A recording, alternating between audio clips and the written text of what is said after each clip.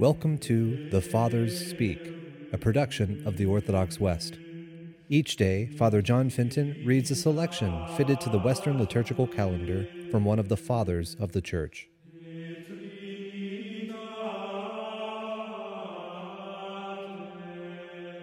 As we commemorate the vigil of St Bartholomew, the Holy Apostle, let us listen to a portion of a homily by our Father among the Saints, Ambrose. All the great, all the noble-souled, go up into the mountain.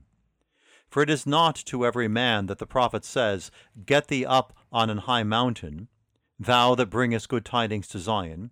Lift up thy voice with strength, thou that bringest good tidings to Jerusalem. Not by corporeal steps, but by noble deeds, get thee up into this mountain, and follow Christ, that thou mayest thyself be a mountain. For the mountains are round about him. Wherefore in the Gospel thou shalt find that only the disciples went into the mountain with the Lord. The Lord prays, therefore, not to beg for anything himself, but to entreat for me. For although the Father has placed all things in the power of the Son, yet the Son, that he might fulfill all that belongs to man, thinks it is fitting to beseech the Father for us, because he is our advocate. And it says he passed the whole night in the prayer of God. A pattern is given thee, O Christian, an example is furnished thee, which thou shouldst follow. For what does it behove thee to do for thy salvation, when for thy sake Christ passed the whole night in prayer?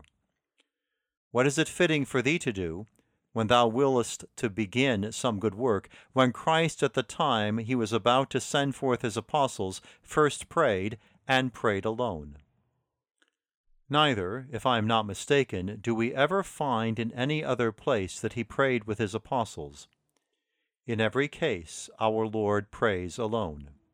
For human desires cannot grasp the counsel of God, nor can any man, even a spiritual man, share the thoughts of Christ. Then it says that he called unto him his disciples, and he chose 12 of them, whom he appointed to spread abroad the aid of human salvation throughout the whole world, as sowers of the seed of faith. At the same time, reflect on the heavenly wisdom. He did not choose any wise men nor noble, but the fishermen, the publicans, whom he had taught, that he might not seem to have drawn men to his grace by wisdom, or to have redeemed them by riches, or to have attracted them by the authority of power and rank, that so the power of the truth, not the attraction of argument, might prevail.